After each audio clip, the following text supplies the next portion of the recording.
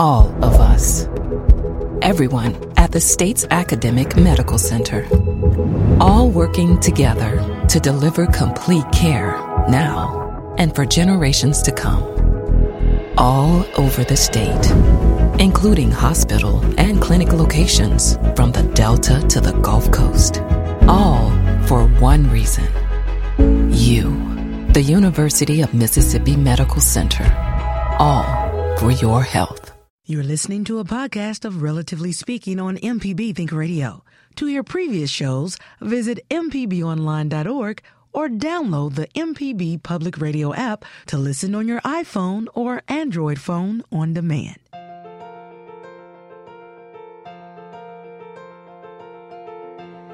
Good morning, and thanks for listening. This is Relatively Speaking, the show all about you and your family.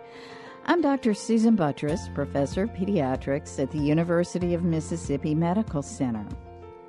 So I have a question for you. Why do you think some people can seem to eat whatever they want and never gain weight, while others are continuously dieting and struggling to lose just a few pounds, exercising even? Are some of us just genetically doomed to be overweight? Today, we'll be talking with Dr. Krista Lim from UMMC's Pediatric Wellness and Weight Clinic to help us better understand this very complex topic of obesity, because it is. It's not as simple as you may think. Why it happens, what the ramifications once a person becomes obese is something that we'll also discuss as we move through this next hour. So thanks for being with us. I want to kind of set the stage before we bring Dr. Lim in. So according to the last Behavioral Risk Factor Surveillance System, adult obesity rates exceeded 35% in 12 states. Got better in some, got worse in others, but basically remains stable. Mississippi has the highest rate with almost 41%. I think we all knew that. But if you look at our surrounding states, Louisiana, Alabama, Arkansas, Tennessee, Oklahoma, Kansas, those are all very close behind us. Now, Colorado and D.C. have the lowest rates, which are almost 20 points below Mississippi's obesity rate, maybe 9 or 10 points below. So, my question to you is, what do you think this is, nurture and nature? Do you think you were preset as a young child to be overweight? Have you continually struggled? What about your kids? Or what about your grandchildren? Are they different? Do you feel like they got set differently than you do or did? And if so, why? So we all know those people who can eat anything they want and still maintain what seems like a perfect weight. There are even those who are rail thin while eating high-calorie foods. But then on the other end of the spectrum, there are those people who eat very little or say they eat very little and still gain weight. Why do you think that is? Do you think that's real? Are there causes of obesity other than just eating too much? A lot of times you hear people talk about, well, all you have to do to lose a few pounds is eat less. Stop talking about it. Or exercise more. Stop talking about it. But is it really that simple? So what are some of the other factors out there that maybe we struggle with that cause this to be a bigger issue than just calories in and calories out? If you look at the calorie equation, some people tend to use up calories more quickly than others. And we can talk about that as we move along. But also, some people seem to have some genetic influences that causes it to be easier, say, to store fat. And we can talk more about that as we're moving along, too. So, how much, though, does your weight depend on your genes? We know that your genetic makeup are probably partly a contributor, and back in the days when we were hunters and gatherers, there were times of need where we really needed to be able to store more fat. And so some of us inherited that gene that makes it easier to store more fat. But is that all there is? So one of both of your parents or several other blood relatives may be significantly overweight. Does that doom you to be significantly overweight?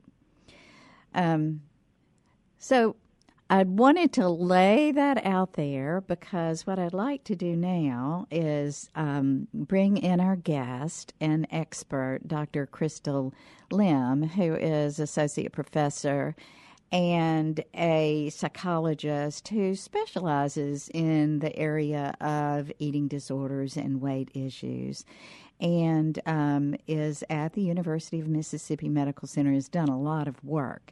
And as we were preparing for this show, she sent me a website that had an incredible graph on it, a pictorial of the potential contributors of obesity, and some inside the person contributors and then some outside person contributors. So, Dr. Lim, I told you I was very, very excited about having you join us to talk through this topic and answer any questions that people had as we're moving along. So welcome to the show.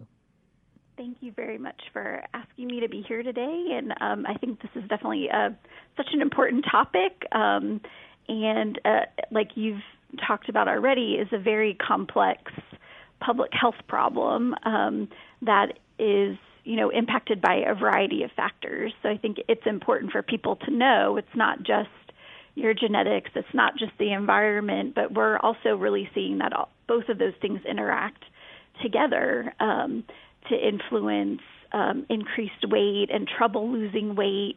So it's definitely, there are lots of things that we can talk about and discuss in more detail today to help, answer questions or provide information that other people might find helpful. And there is help out there too, right? If a person is struggling and really has a desire to lose weight, there is help. Yes. And at UMMC, we have weight management clinics. We have them for children and adolescents in our pediatric weight management program. And then we also have surgical and non-surgical weight management treatments for adults there as well. So that there are resources available at the University of Mississippi Medical Center, but also in other places throughout the area and throughout the state. So that's something as we move along, I know we'll probably have some questions, and I want to welcome anyone who is listening who has a question. We have an expert here, and I know that you don't do any of the surgeries, obviously, but what I would like for you to do if someone calls is to let them know when might a surgical option be appropriate for an individual. So, listeners, please call 1-877-MPB-RING. That's 877-672-7464. Or you can send an email to family@mpbonline.org. But I would encourage you to go ahead and give a call if you have some thoughts, questions. How did obesity happen to you? Or how did you conquer it? What did you do? Or perhaps if you have some concerns about someone you love, a family member, what possibly could you do to help them? So, Dr. Lim, before the show, Michelle McAdoo and I, my producer, we're talking about some of the many factors, certainly poverty plays a part. Food insecurity plays a part. Yeah. Our food deserts that we talk about, that, it's easier to go to, for many who live in our rural areas, it's so much easier to go buy a bag of chips or go buy fast food than it is to be able to buy nutritious food. Would you comment a little bit on that?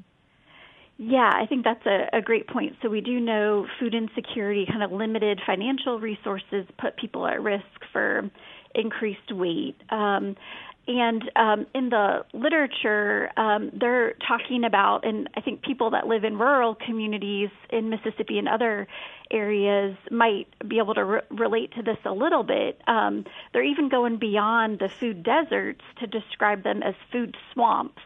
So basically what they describe that as an area, it could be a rural area, it could be an urban area that has limited access to healthy food and has more access to the unhealthy foods like fast food that you mentioned.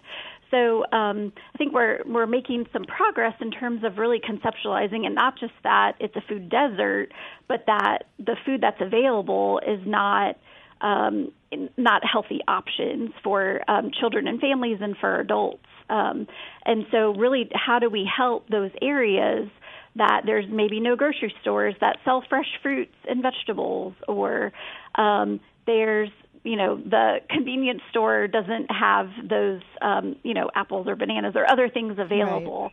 Right. And how do we really help those communities get more access to healthy foods, to kind of balance out the food that's available, right. And how do we make it affordable for families and other people as well that might be struggling with food insecurity or having limited financial resources. So that's where some of the research is focusing on now. And one of the recent articles I read was talking about food swamps in Mississippi, and a lot of the areas where those are more prevalent, shouldn't be a surprise to many of your listeners, are in rural communities and also even in some urban areas of the state too, where sure. grocery stores have left, and then the fast food restaurants are proliferating throughout the area. So I think that's definitely an important thing for people to be aware of, is also what's around you, what's available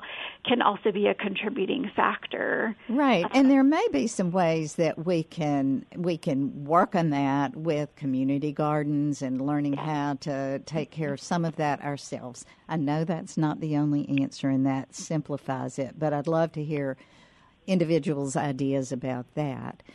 We are going to go to our first break. We have Sue and Kat waiting on the line. Sue and Kat, wait for us. We will be right back. We are talking about obesity, the factors, the many complex factors of what's going on. Not just food deserts, but also maybe genetic factors, other environmental issues, and other perhaps issues that we need to learn to deal with. Give us a call. Join in the conversation, 1-877-MPB-RING. That's 877-672-7464. You can send an email to family@mpbonline.org. I'm Dr. Susan Buttross here with Dr. Krista Lim, and we will be right back.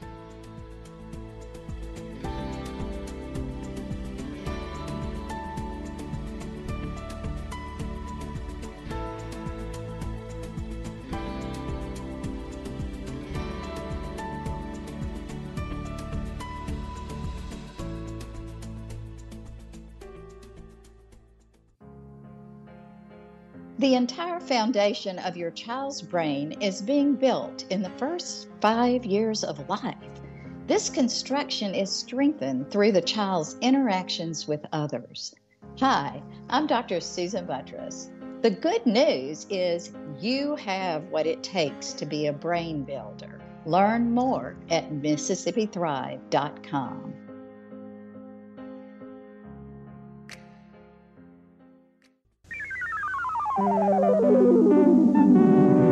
This is an MPB Think Radio podcast.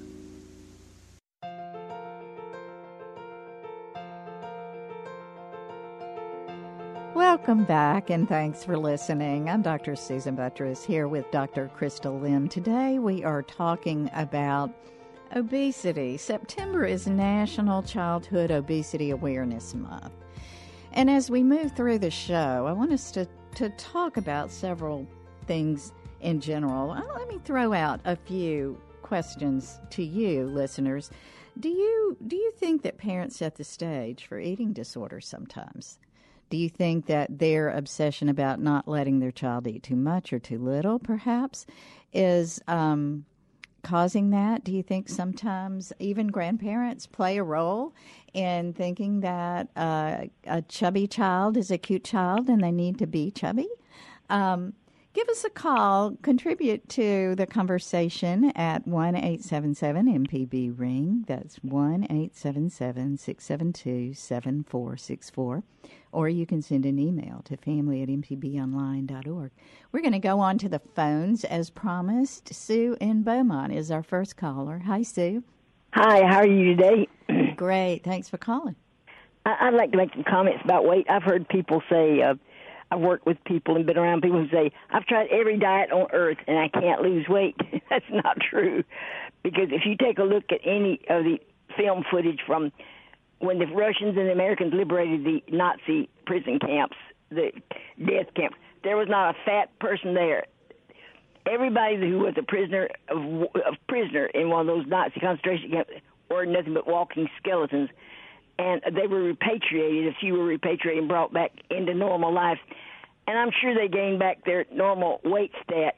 I believe everybody has a weight thermostat. You have a weight that you're supposed to be at, and that's what it's set at.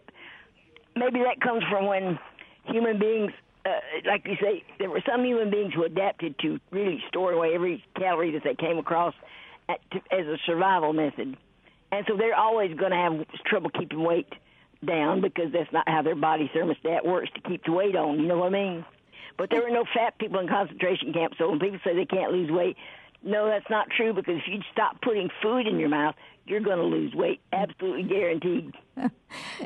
Good point, Sue. A sad point, and you're absolutely right. Everybody was emaciated, and apparently they got a little bit of food, but not much. So, Dr. Lim, do you want to make a comment on Sue's points?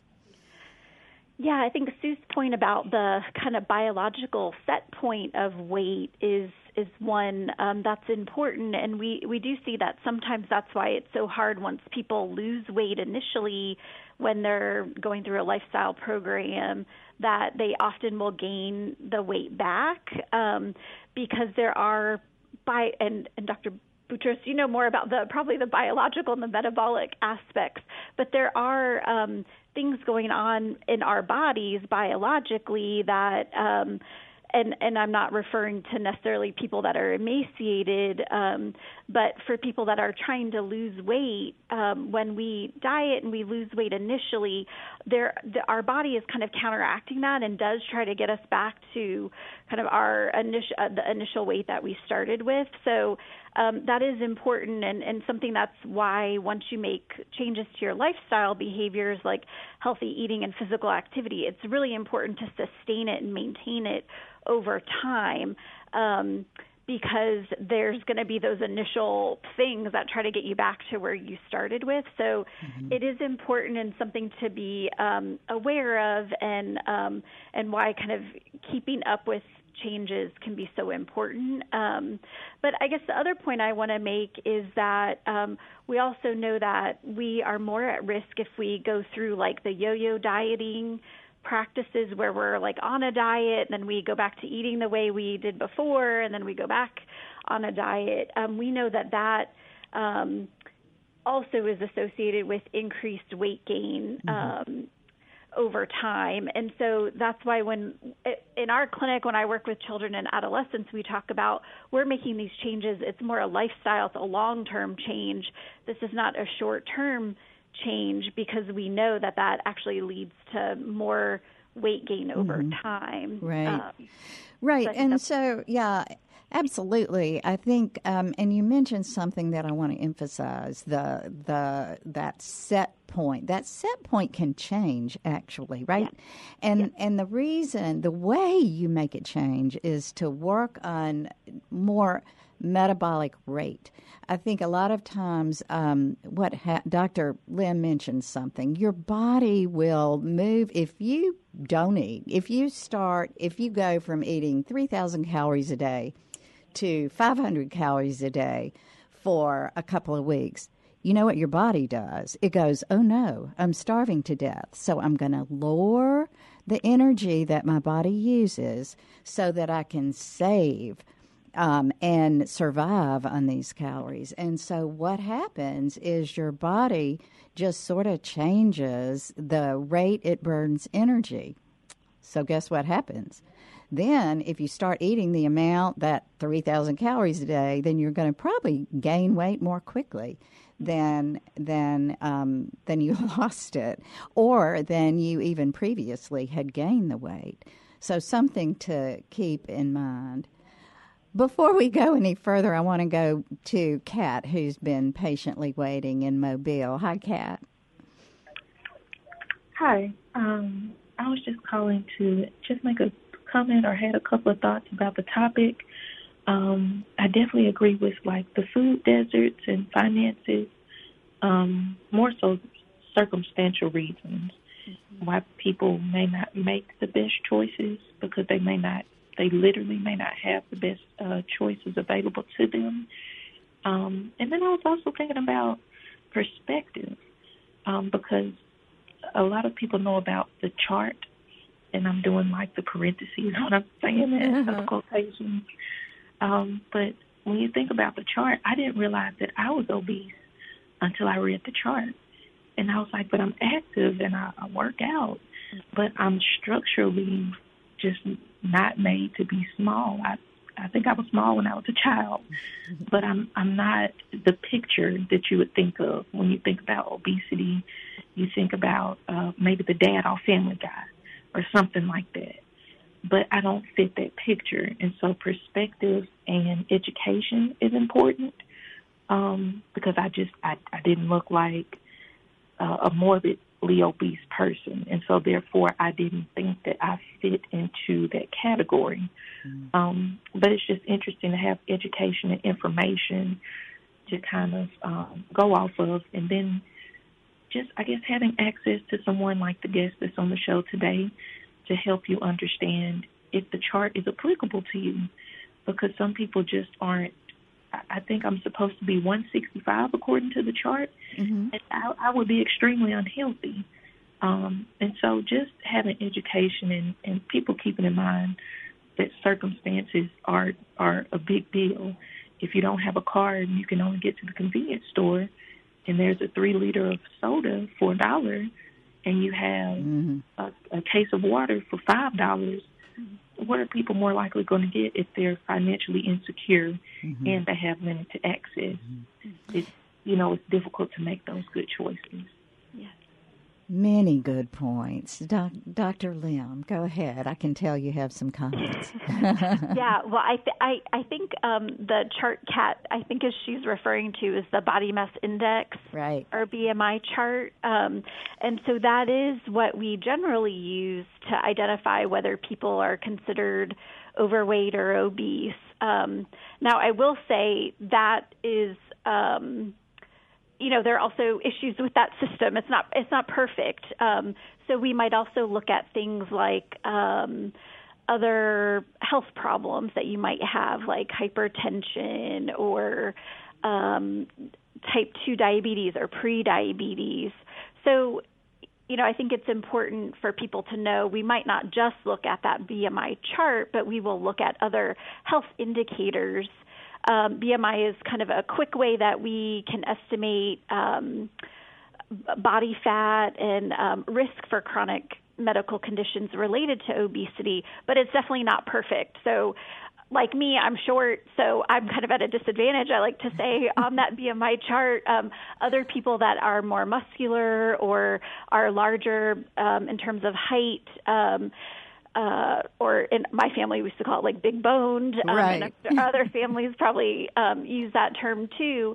So it's not a perfect way, but it is kind of our in our clinics and kind of in other settings, it is how we just can estimate if people are at risk for obesity-related medical complications. So that's why it's important to talk with your physicians and doctors that you see about your own health and weight status.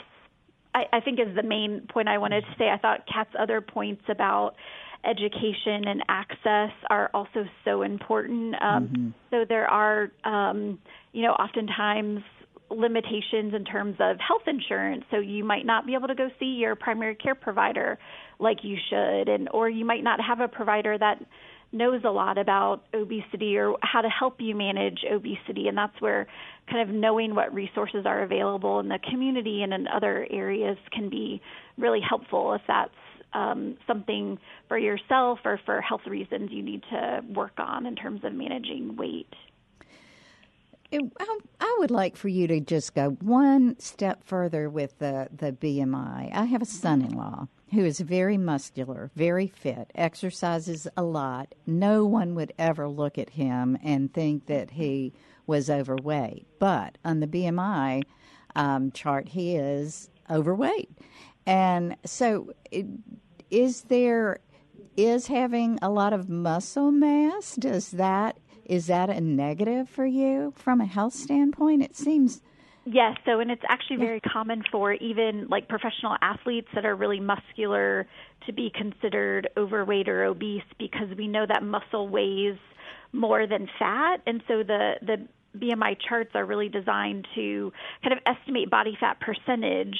And when muscle weighs more, so it's going to make your weight higher. And so that's partly why people that are really muscular might also come out higher on the body mass index scale. And so, again, that's why thinking about other things that might contribute to weight or body proportions is really important when we're thinking about, like, overall health status. And again, I like to say we're not just looking at one number or the number on the scale. We're really looking at kind of the whole person in terms of their body type and those sort of factors to identify like the risk factors related to obesity. Right. Does that help clarify? Yes, absolutely. I wanted us to make sure we didn't tell people to stop working out and taking care of themselves. Okay, we're going to go to our next break, and Robert is waiting on the lines. Robert, wait for us. We'll be right back, but we have other open lines. Please join the conversation. We'd love to hear your questions about what you can do, or perhaps just some general opinions about obesity, how you got overweight or how you maintain your weight. Give us a call at 1-877-MPB-RING. That's 1-877-672-7464. Or you can send that email to family@mpbonline.org. This is Relatively Speaking, and we'll be right back.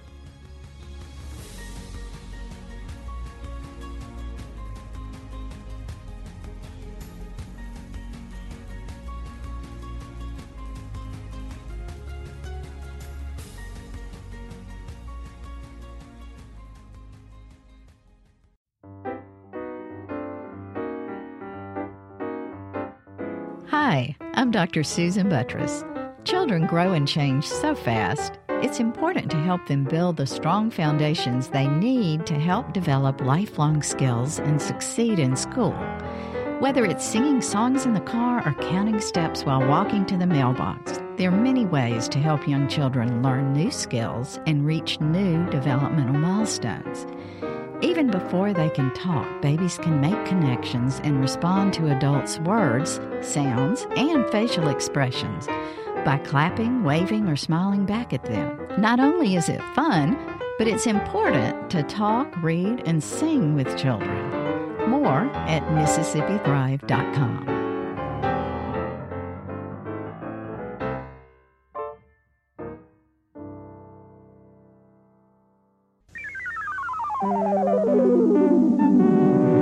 This is an MPB Think Radio podcast.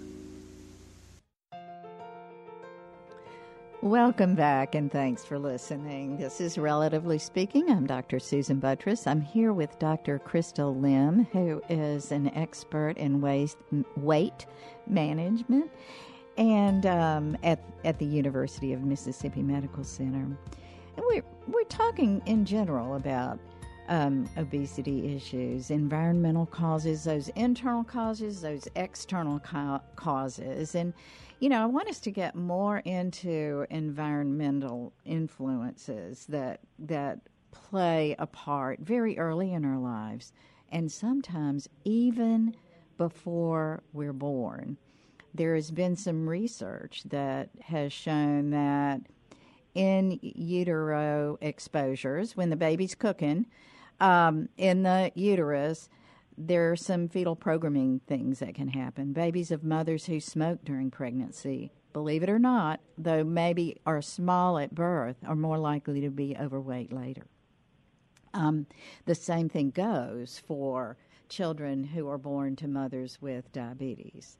And so researchers are looking at these conditions and say that maybe it does alter the baby's metabolism and the way they grow later in life. So I want us to talk about that as we're moving along. And if you have any questions or thoughts about that, please give us a call at 1-877-MPB-RING. That's 877-672-7464. But let's go back to those lines. We have Robert in Hattiesburg. Robert, thanks for being patient. Thank you. No problem. I just have a couple of comments and a question. I'm going to hang up and listen to the response. I was just curious if you could maybe speak a little about the body's process for accessing energy. And what I mean by that is, a lot of people are assuming that because you're exercising, you're burning fat. But everybody has, the body has a process of this, the order in which it accesses energy or calories for energy, and starting with carbohydrates and immediate access. And it takes a little while before your body kicks into the gear to where it's actually converting fat into usable energy. So I feel like there's a lot of struggles with people thinking like, I don't understand. I'm exercising, I'm eating, I'm gaining more weight. Or thinking that like, well, I went and exercised for 30 minutes, I must have burned some fat. When a lot of times it could be an hour or more before the body kicks into gear to actually start burning fat. So that said, if you wouldn't mind discussing that just a little bit whenever you get a chance, I'd appreciate it. Absolutely. Actually, Robert, I'll make a couple of comments and then I'll turn it over to Dr. Lim. Did you have any other question other than that? Because you made a couple of really good points. Okay. Mm-hmm. Yeah. You made some really good points. You don't get into fat burning until a bit down the road. Like Robert said, the first thing that happens is you get into sort of the easy thing to access, and that is glucose, blood sugar. And so if you're running along with a high blood sugar and you start burning calories, it lowers your blood sugar a bit. And so the other thing before you burn your muscle mass, you definitely are going to burn fat though. And so to keep in mind, there are plenty of people who get obsessed with exercise and obsessed with weight loss, and not only do they drive their blood sugar down and get rid of some of that excess weight, but then they start chipping away at muscle mass. So, there's a happy medium there that we have to take a look at. And Dr. Lim, this might be a good opportunity for us to go back to that question that our producer had a bit earlier about, parents. And if parents do put a lot of emphasis on the way an individual looks, that there's this perfect weight that they should be what do you see? Do you see that creates maybe an internal struggle in children? Do you find that, is there often a pattern that you see, or is it so variable in why some children struggle with their weight in adolescence and then later adults? Yeah, I think what, at least in terms of developing eating disorders like anorexia and bulimia, what we know is that kind of the need for perfectionism, whether that's kind of the child's own personality characteristics or whether that's high expectations in the family. So it can be a variety of factors, but that can really drive the need to feel like I need to lose weight, or I need to be this size, or I need to be this weight. And so what we really, in our clinic and in kind of this area of work, what we really encourage parents especially, to focus on is not necessarily appearance or weight, but really to encourage, being healthy. And that means eating a balanced amount of calories, eating from the different food groups. Kind of making sure we're eating enough, but we're not eating too much. So again, that delicate balance we've kind of been talking about, I guess, throughout today so far, and healthy amounts of physical activity. So knowing that, the recommendations, again, I work mostly with kids, so I know more about what the recommendations are for them. It's an hour a day of physical activity is what's recommended. For adults, the recommendations are a little bit different, but a variety of physical activity and types of physical activity is really important. So again, it's really just being able to balance, being able to evaluate, when we're getting a little too far. But I think for parents, really advocating, for physical activity, we want you to find something you enjoy doing, you're having fun, it's helping you continue to be healthy. And then also for the eating, that, the food you put in your body is a way that we're helping you be healthy and maintain kind of your, that your body is able to do all the things you want to do. And we know for kids, eating a variety of foods with different vitamins and minerals helps with brain functioning and brain development. So that's related to how we're doing in school. So really the whole idea of that our body is connected, and all these things are important for helping us be healthy, I think is really the most important for families to focus on. Again, not the number on the scale, not the size of the clothes that you are, but really how are you feeling about your body? How are you feeling physically in terms of your health? That those are all the really important things for us to be focusing on. We haven't touched on it either, but sleep is so important. We know that right. Now there's more research suggesting that that's related to how we store and burn energy from the foods we eat, and also how we burn energy from physical activity. So all of these things are so important when we talk about kind of being a healthy overall individual. And so making sure that that's also something families are talking to kids and teenagers about is also important. Right. Well, Dr. Lim, this is Michelle. Thank you for being on the show today. My question is for parents.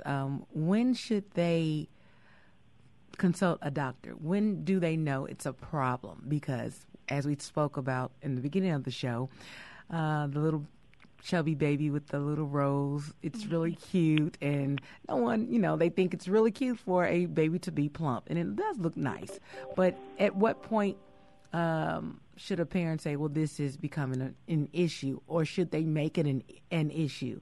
And my second point, if you can make that after you talk about that, is if you're noticing a problem with your child, it's very important for parents to set the example. So I know we as parents, we do a lot, but you say exercising for children. We need to set the tone and exercise as a family. Exercise together, eat healthy as adults, and your child will follow suit. Yes. So you make a great point. First, I'll touch on the parents being the model. So that's something we definitely talk about in our clinic. The work I do with kids and families is, it's really important for parents to also model or show that they're eating healthy, to engage in physical activity with their child. We know that kids that have parents that are more active, when they're older, they engage in more physical activity. We know if kids have parents that are eating, vegetables and eating healthier overall, they have kids that are eating healthier too. So there is some component of seeing other people do these things helps kids be able to do them. So we do know that is really important to keep in mind, and really making changes as a family and not just as the child or adolescent, for example. In terms of when to know whether something's, either the weight gain or weight loss, whatever the situation may be, is a problem, I would say, when your child has checkups with their primary care pediatrician or medical provider, that's a really good time to look at those charts that we were talking about earlier, the body mass index charts, to see where they are on the growth chart. So in kids, we look at the charts are different for different sexes. So there's one for girls and one for boys. So it's really helpful to see where is your child kind of tracking along on that chart. So we know some kids are, always above the average from birth, really, and so we might expect that they might stay on that trajectory. It's really when we are off a trajectory, either we're above where we had been before or below, where we really, where I think it's important to talk with the physicians and other healthcare providers about what to do about that, or what are the concerns, and to go from there in terms of decision making, where to go for more help. So, and what the body mass index charts do for kids is really tell us they're gaining more weight than we'd expect based on their age and their height. So, it's really important to look at where weight and height are for kids in terms of their expected growth, and that can help us see if their body mass index is kind of falling off the curve they were on before, and what the concern might be, and then get help. Oftentimes, we recommend in primary care settings that we try to make changes to, when we're talking about obesity-related or weight management for kids, try to make changes for 3 to 6 months and then refer to a specialty clinic like the one that I work in if we're not seeing improvements in that setting. So everybody doesn't need a specialist. Sometimes they just need someone to say, okay, this is maybe where we need to start watching what's going on. How are you eating? How are you exercising?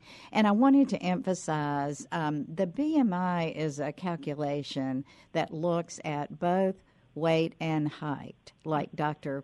Lim just said. So you might have a child who's at the 98th percentile for weight, but their height is at the 90th percentile, and they're likely just fine. They're where they should be. So I think that's what we have to remember. You can't just go by the weight. Right. Okay, we're going to go to our final break. We still have time for some callers. Give a call real quick.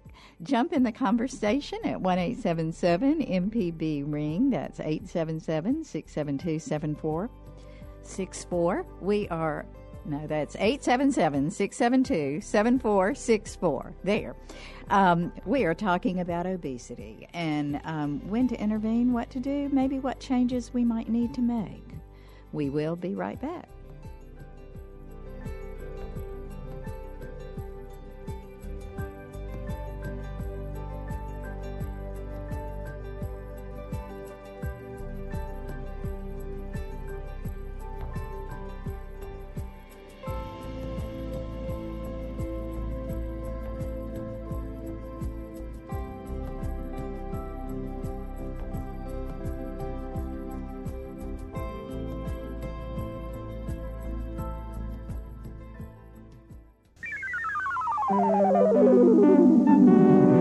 This is an MPB Think Radio podcast.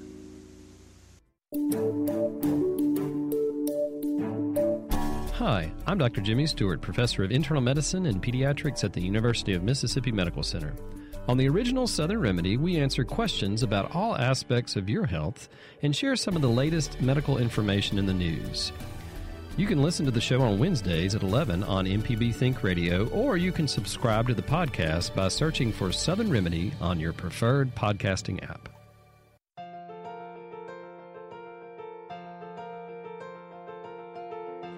Welcome back, and thanks for listening. This is Relatively Speaking. I'm Dr. Susan Buttross here with Dr. Crystal Lynn.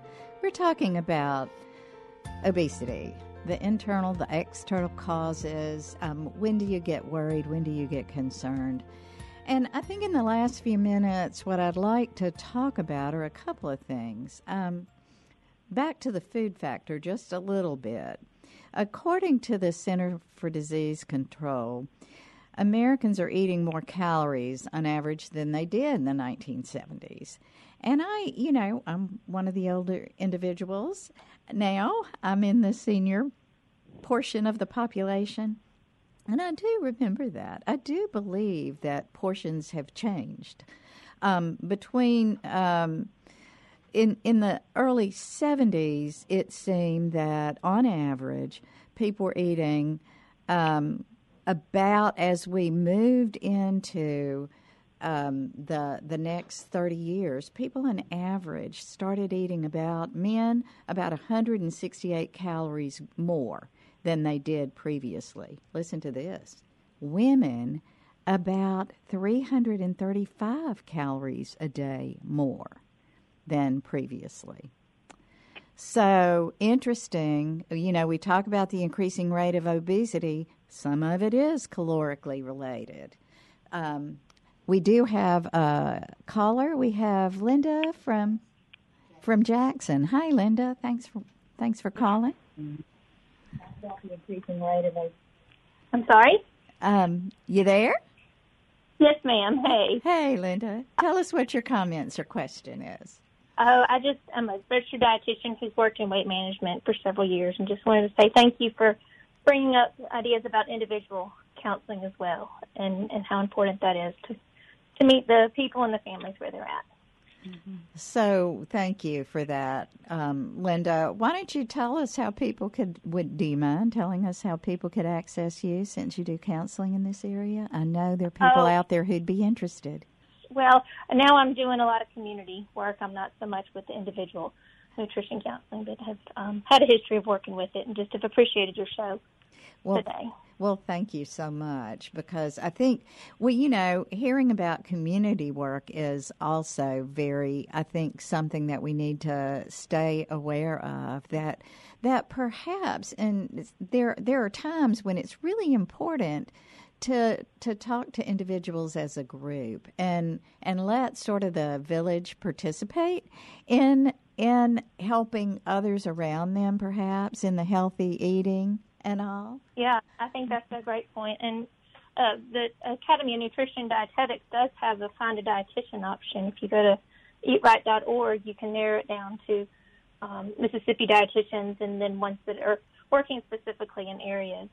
And so that's eatright.org. Eatright.org. Have you noticed an increase of obesity with children since social media has emerged like it has with Facebook and Instagram? Well, I'll comment first. If you look at the number of advertisements out there targeted at young children on social media and elsewhere, we know that they are targeting children to eat those high-caloric, low-nutritional foods. And so we know that's happening.